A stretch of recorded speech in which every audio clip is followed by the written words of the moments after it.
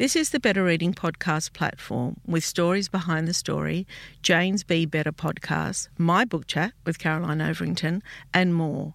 Looking for a particular podcast? Remember, you can always skip to it.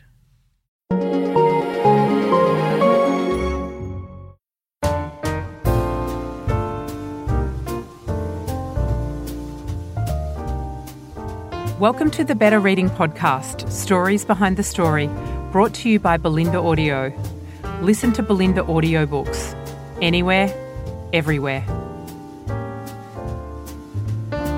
Hi, this is Cheryl Arkle from the Better Reading Podcast, Stories Behind the Story. We talk to authors about how they came to tell us their story. Fiona Palmer, welcome to Better Reading. Thanks, Cheryl. It's great to be back. Yes, yeah. I think it was at the beginning of COVID, the last time we spoke, back in 2020, wasn't it? Gosh, yeah, like a million miles away. Yeah, I know. Fiona Palmer is the best-selling Australian author of books including The Long Weekend, Tiny White Lies and Matters of the Heart. Before becoming an author, she was a speedway driver for 7 years and now spends her days writing both women's and young adult fiction. Fiona also works as a farmhand in the small community she lives, and it's 350 kilometres from Perth. She's here to talk about her latest book. It's a family drama. It's called The Wrong Sister, and it's a heartfelt story about dreams and the importance of family and finding your true self. So I can never get my head around this. How does 350,000 kilometres from Perth look like? Where are you?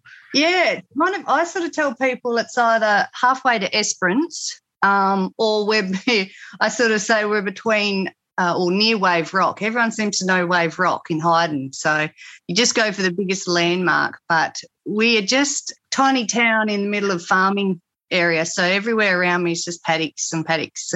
And so is it just you and your family there? And how far is the nearest neighbour? Yeah, I'm in town. So there's about 4 houses in town and we're next to the little shop. But, we're next to a big, the CBH bins on one side and paddocks out the back. And probably our nearest towns are all about 60 k's away. Yeah. My kids had to go to the Lake Grace School, which was a good 2 hours a day for them on the bus, which made going to work a bit easier than riding. But, yeah, it's pretty isolated. I was born and raised here and my parents are still here. It's very much a small family community, and I guess it's this community that inspired my writing to begin with. Talk to me about that. Yeah, it was born out of a need, I think. I was flat out working, running the local shop and 2 little kids, and there was no time for me to write. So I sort of created a story in my mind and it just kind of became a bit obsessed with it, and it took up all the space in my brain, so I had to start writing it out. And I'd been to secretary school, so I'd learnt to touch type, so I could really quickly bash out a chapter while the kids were sleeping or between breaks in the customers. And it just sort of went from there. It sort of was born, I guess, of a desire to tell our stories out here in the country. I'm totally inspired by the landscapes out here. You know, there's something about sitting outside watching a storm on a hot day and the lightning cracking across the sky and all these things, they reinvigorate me, and that's sort of why I wanted to write, as well as the characters out in the country. Some awesome people, and, yeah, I just felt a need to tell stories. So you grew up where you are, but tell me what that was like. You know, where was your local school? Is it where your kids go? And talk to me how you must have had a love of reading as well at some point. So talk to me about that. Well, back when I was little, which seems like a long time ago now, we actually had a school here, and there was probably around 30 kids at the school. It closed down in 1998, I believe. Trying to test my memory there. So I went to school there and I only had 2 other people in my year, and the classrooms were a junior room and a senior room. So the senior room was like year 4 up to year 7 or something, and we're all in together, and it was such a great way to grow up. You know, I spent my days after school playing outside in the bush, riding our bikes everywhere, building bike tracks and walking to, there's a big rock out the back, and we'd just spend our days outside playing. And, of course, I suppose on rainy days, I would sit in my room and I would write, not stories as much. I'd just write my feelings down in, I wouldn't even say I was writing in a journal. I'd just feel the need to put music on, and I'd want to write these little pieces about my mum or my dad or my brother and just life in general. So I guess that's probably where my writing started. I wasn't a big reader, mainly because I was always outside. Yeah. And do you still have some of those? I do. I come Isn't that cute? Yeah. Every now and then, and I read them and I think, gosh, there I was, I can't think how old I would have been, 8 or 9 or 10, and writing with passion. Like, I can remember writing it and getting upset thinking about, if I was writing about my dad, and get very emotional. So very emotional person, really. And where did you go to high school? Went away to boarding school at Narrogin. So it's about an hour and a half drive from here, and it was sort of the next government school where you could board, because high school's not many out here. So I spent year 8 to year 11 boarding school, which was great. It just grows your independence more, I think. As a kid, you got to learn to fend for yourself a fair bit. Did you miss home? Oh, yeah, definitely. Yeah. You do. But as you always look at it, when you come home, you just can't wait to see your parents. Whereas I look at kids, now they're at home with their parents and they're always fighting and stuff, whereas we were never like that. Because you were so happy to see them. I went to a school where there were boarders. I wasn't one of them. But I would always think, particularly the year 7 ones, those first year ones, they'd break my heart. Even when I was in year 7, it broke my heart. And I always thought they must be so homesick. They're so little, aren't they? They are. And every time you get to the next year and the influx of the little kids are coming, you're like, oh, my gosh. I know. They're so little. Will your kids go to boarding school? Yeah, they did. They've actually finished. Both mine are now, gosh, I can't believe it. Grown up. My son, he's the youngest, and he finished this year, but he's already straight into full-time work. He's got an apprenticeship. So, and he's moved into a house by himself, and I sort of have no kids now. Empty nester. Yeah. Now, I want to know, what does your work day look like when you're not writing? Like, tell me what it's like to be a stockhand. Is that what it is that you do? Yeah, farmhand. Yeah, farmhand. At the moment, it's harvest time. So I'll get up at 5 because my husband heads off to work then as well, because he's got to drive and manage a bin. So I'll get up and pack my lunch and then head out to the paddock about 6:30, 7, and I'll clean my header. So I'll blow down the air filter and check the oil and grease it up, and then I'll start harvesting, and I'll do that until 9, 10 o'clock at night, maybe later if there's rain coming. Wow. And then I'll get home and pretty much just eat, shower and back to bed and then repeat. So when you're on that machine, are you listening to anything? Yeah, definitely. It is almost my favourite time of the year because I have a collection of audiobooks saved up. Yeah. And at this moment, I've just started The Tilt by Chris Hammer, so I'm very excited about that. Yeah. I mean, aren't we lucky? Audiobooks have they've been life-changing. They've been around a long time, but not as accessible as they are now. Yeah. And, especially for country people or really anyone who you're always in the car a lot these days, and often solo. So for me, it is the perfect time to catch up on my reading. Well, and also, where's your closest bookshop?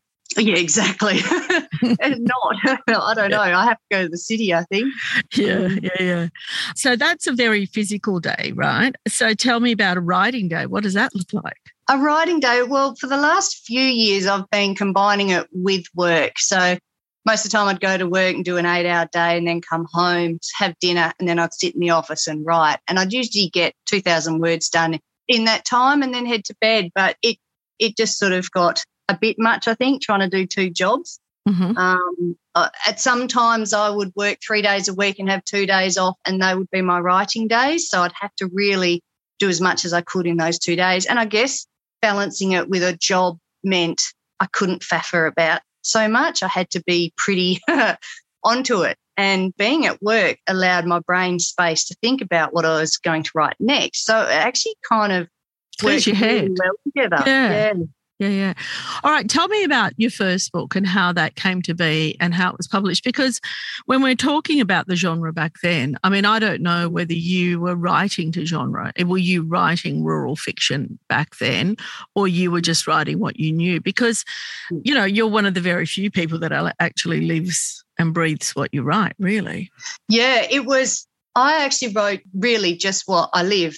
Yeah. And it wasn't until I'd finished it, my auntie gave me Rachel Treasure's book, Jillaroo, and said, this is so like yours. And I read it and I realised that there were stories like this out there. So I went straight to Penguin and they signed me up from there, which was amazing. But back then there was no such thing as a rural genre at all.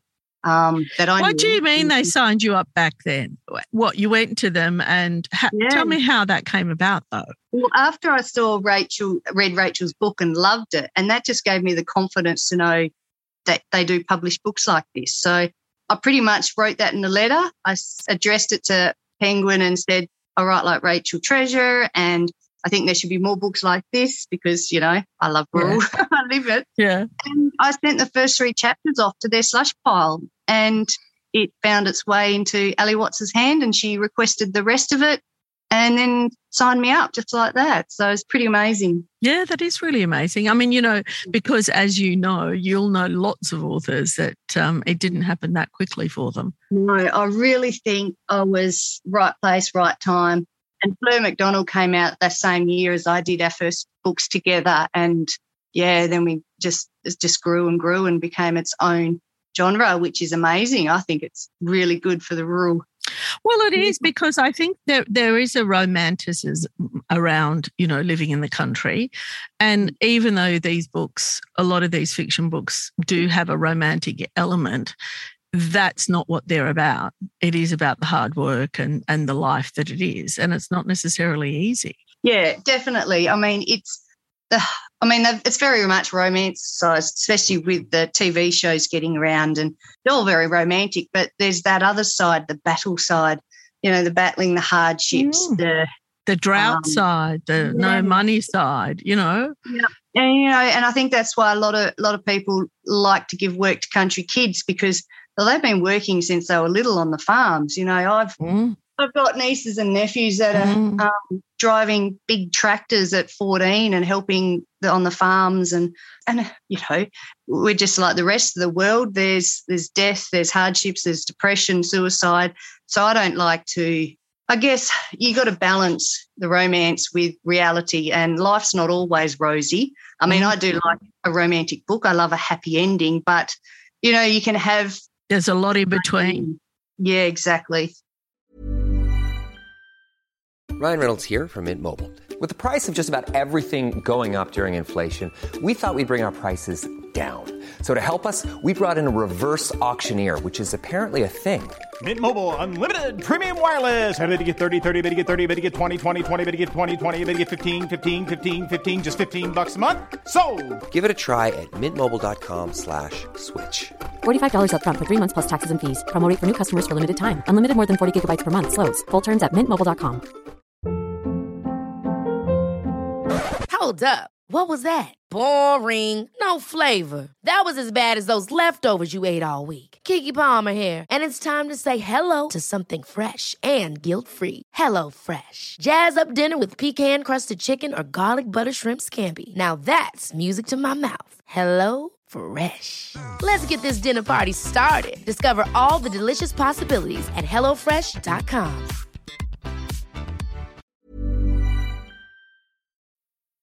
So you got your first book published, and how did you feel about that? Did you think, oh gosh, I'm a writer now? No, it was kind of really strange, and I just sort of swanned around, and then Ali said, "Have you got a second book?" And I went, "Oh, okay. Do you want a second book?" I didn't realise, you know, I just hadn't thought about it, and then so got into it, and one book a year from then on. It was crazy.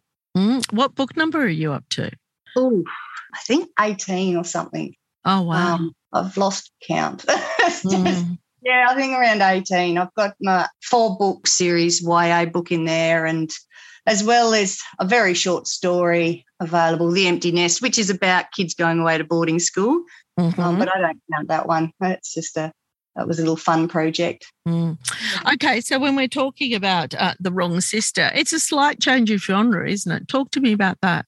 Yeah, I think when you're pegged in with rural and writing about the same sort of things started to get a bit repetitive for me. You know, I kind of felt like every time I wrote a sentence, I was like, have I said this before? You know, they're always pulling on their work boots and they're always getting in a car, and there's just so many things that just felt the same. And I wanted to branch out and have a bit more diversity. And so that's sort of what led going into a bit more sort of women's fiction, a bit more mainstream. But I still like, I guess, the landscape as a character, and hence why, you know, The Wrong Sister is set at Carragini and Albany. It's just I still can't help but write the landscape into my books. Well, that's what you know. I mean, if you're writing in a urban setting, you'd have to do some research around that, I'd gather. Yeah. Have you ever lived in the city? After school, I went and lived in Perth when I went to college. So it was an eye-opener, but... Did you feel like a fish out of water? A little bit. You know, it is very different. But, I mean, I go to the city quite often because you do a trip and you go mad. You've got to buy everything you need to last for another month or so. So, you know, we're up there quite often. And, oh, gosh, I love going to the movies. I love going to the shops and going to the book department in particular, because that, you know, that's still exciting for me. Shopping is exciting. I don't get to do it very often. Has technology changed country life, like particularly where you are in such a remote area?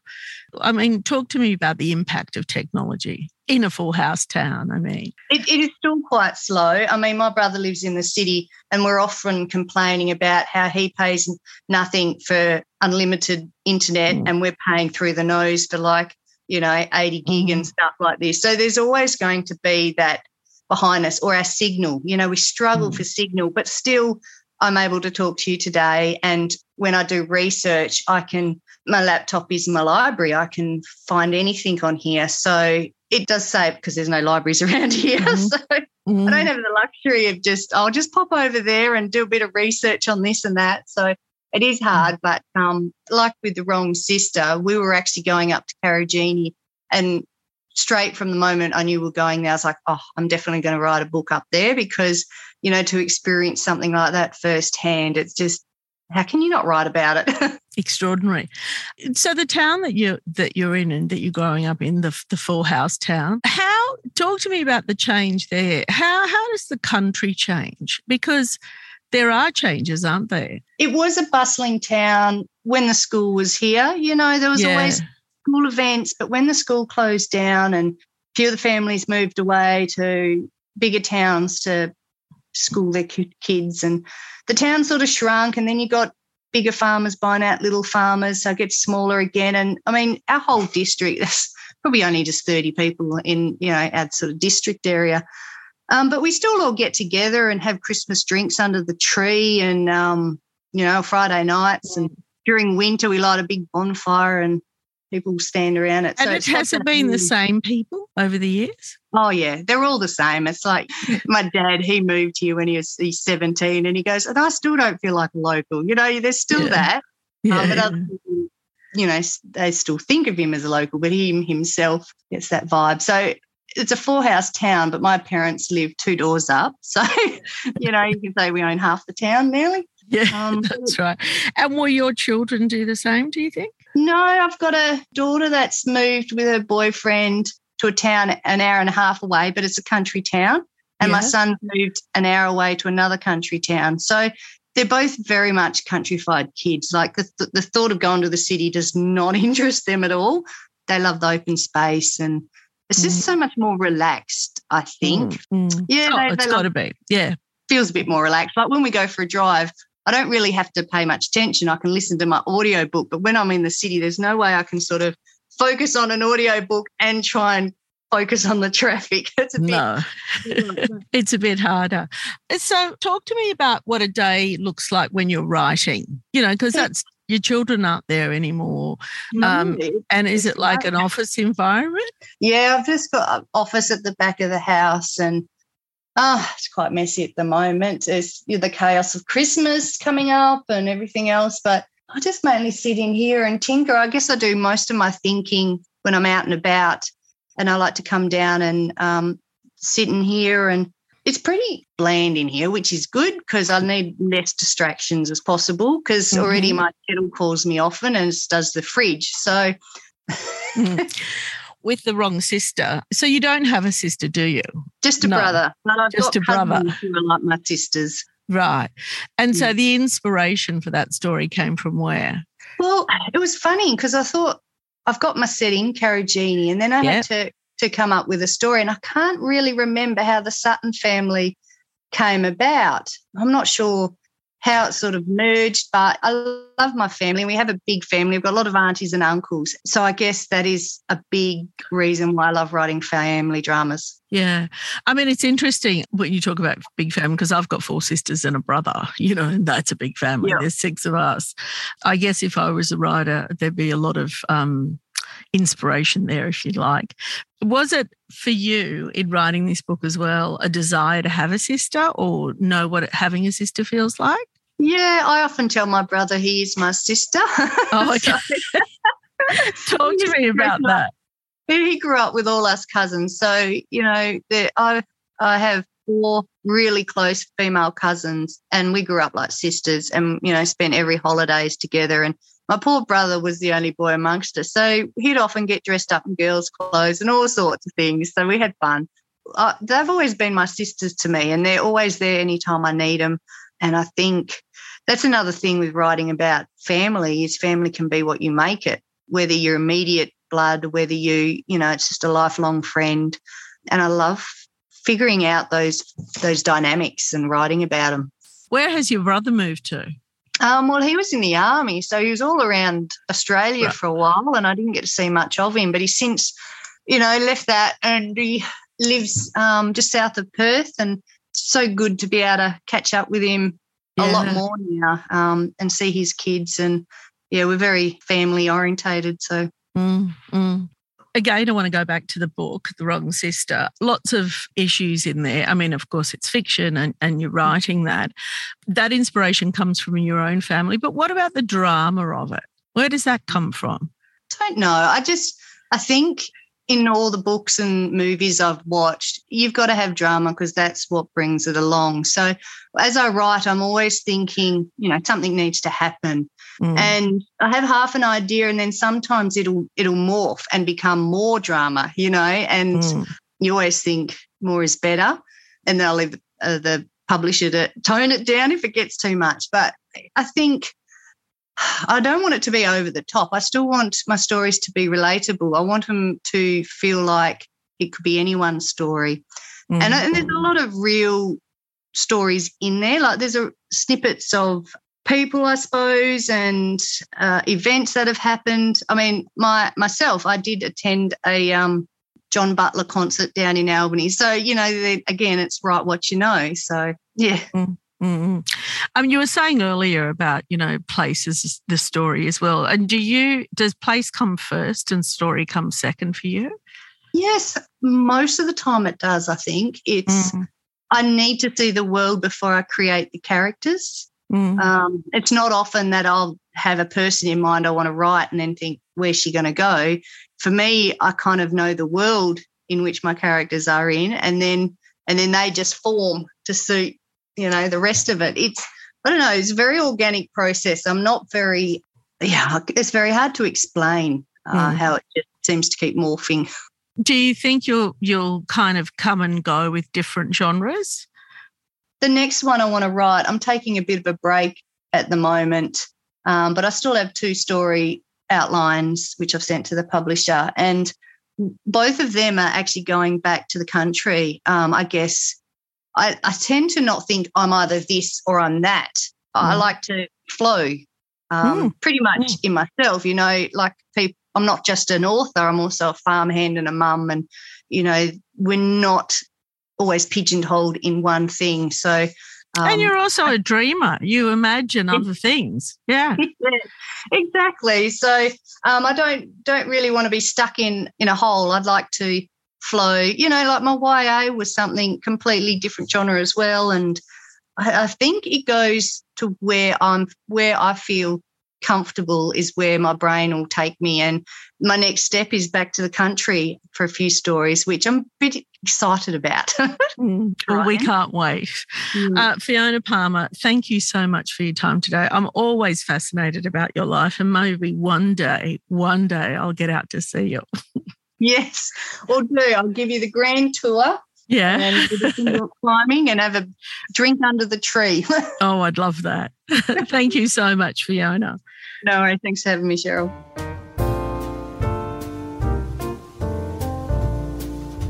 If you'd like more information about Better Reading, follow us on Facebook or visit betterreading.com.au. This podcast is proudly sponsored by Belinda Audio.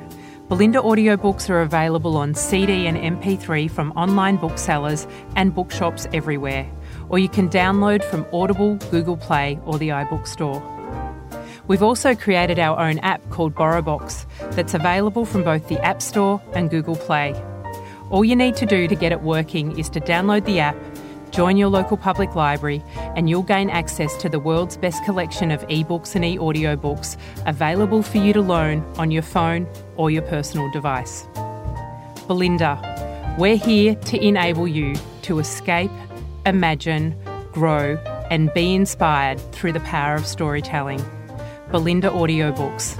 Anywhere, everywhere.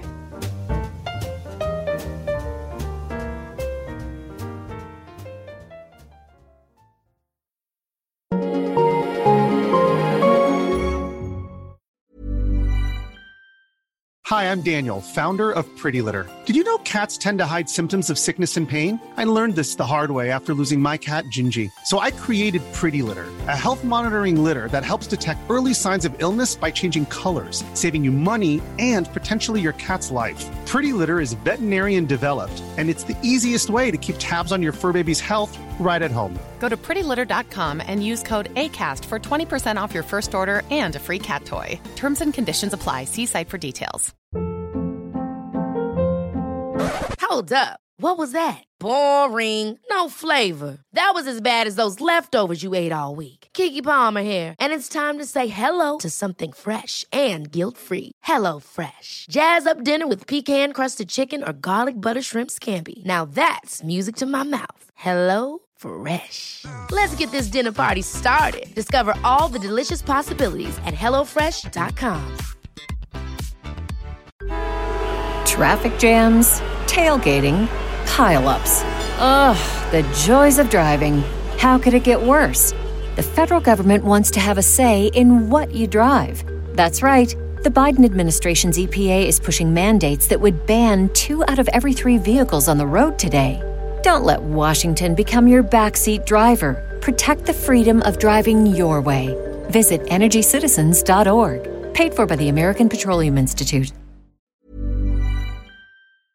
If you enjoyed this podcast, leave us a review and check out the other podcasts on the Better Reading Network.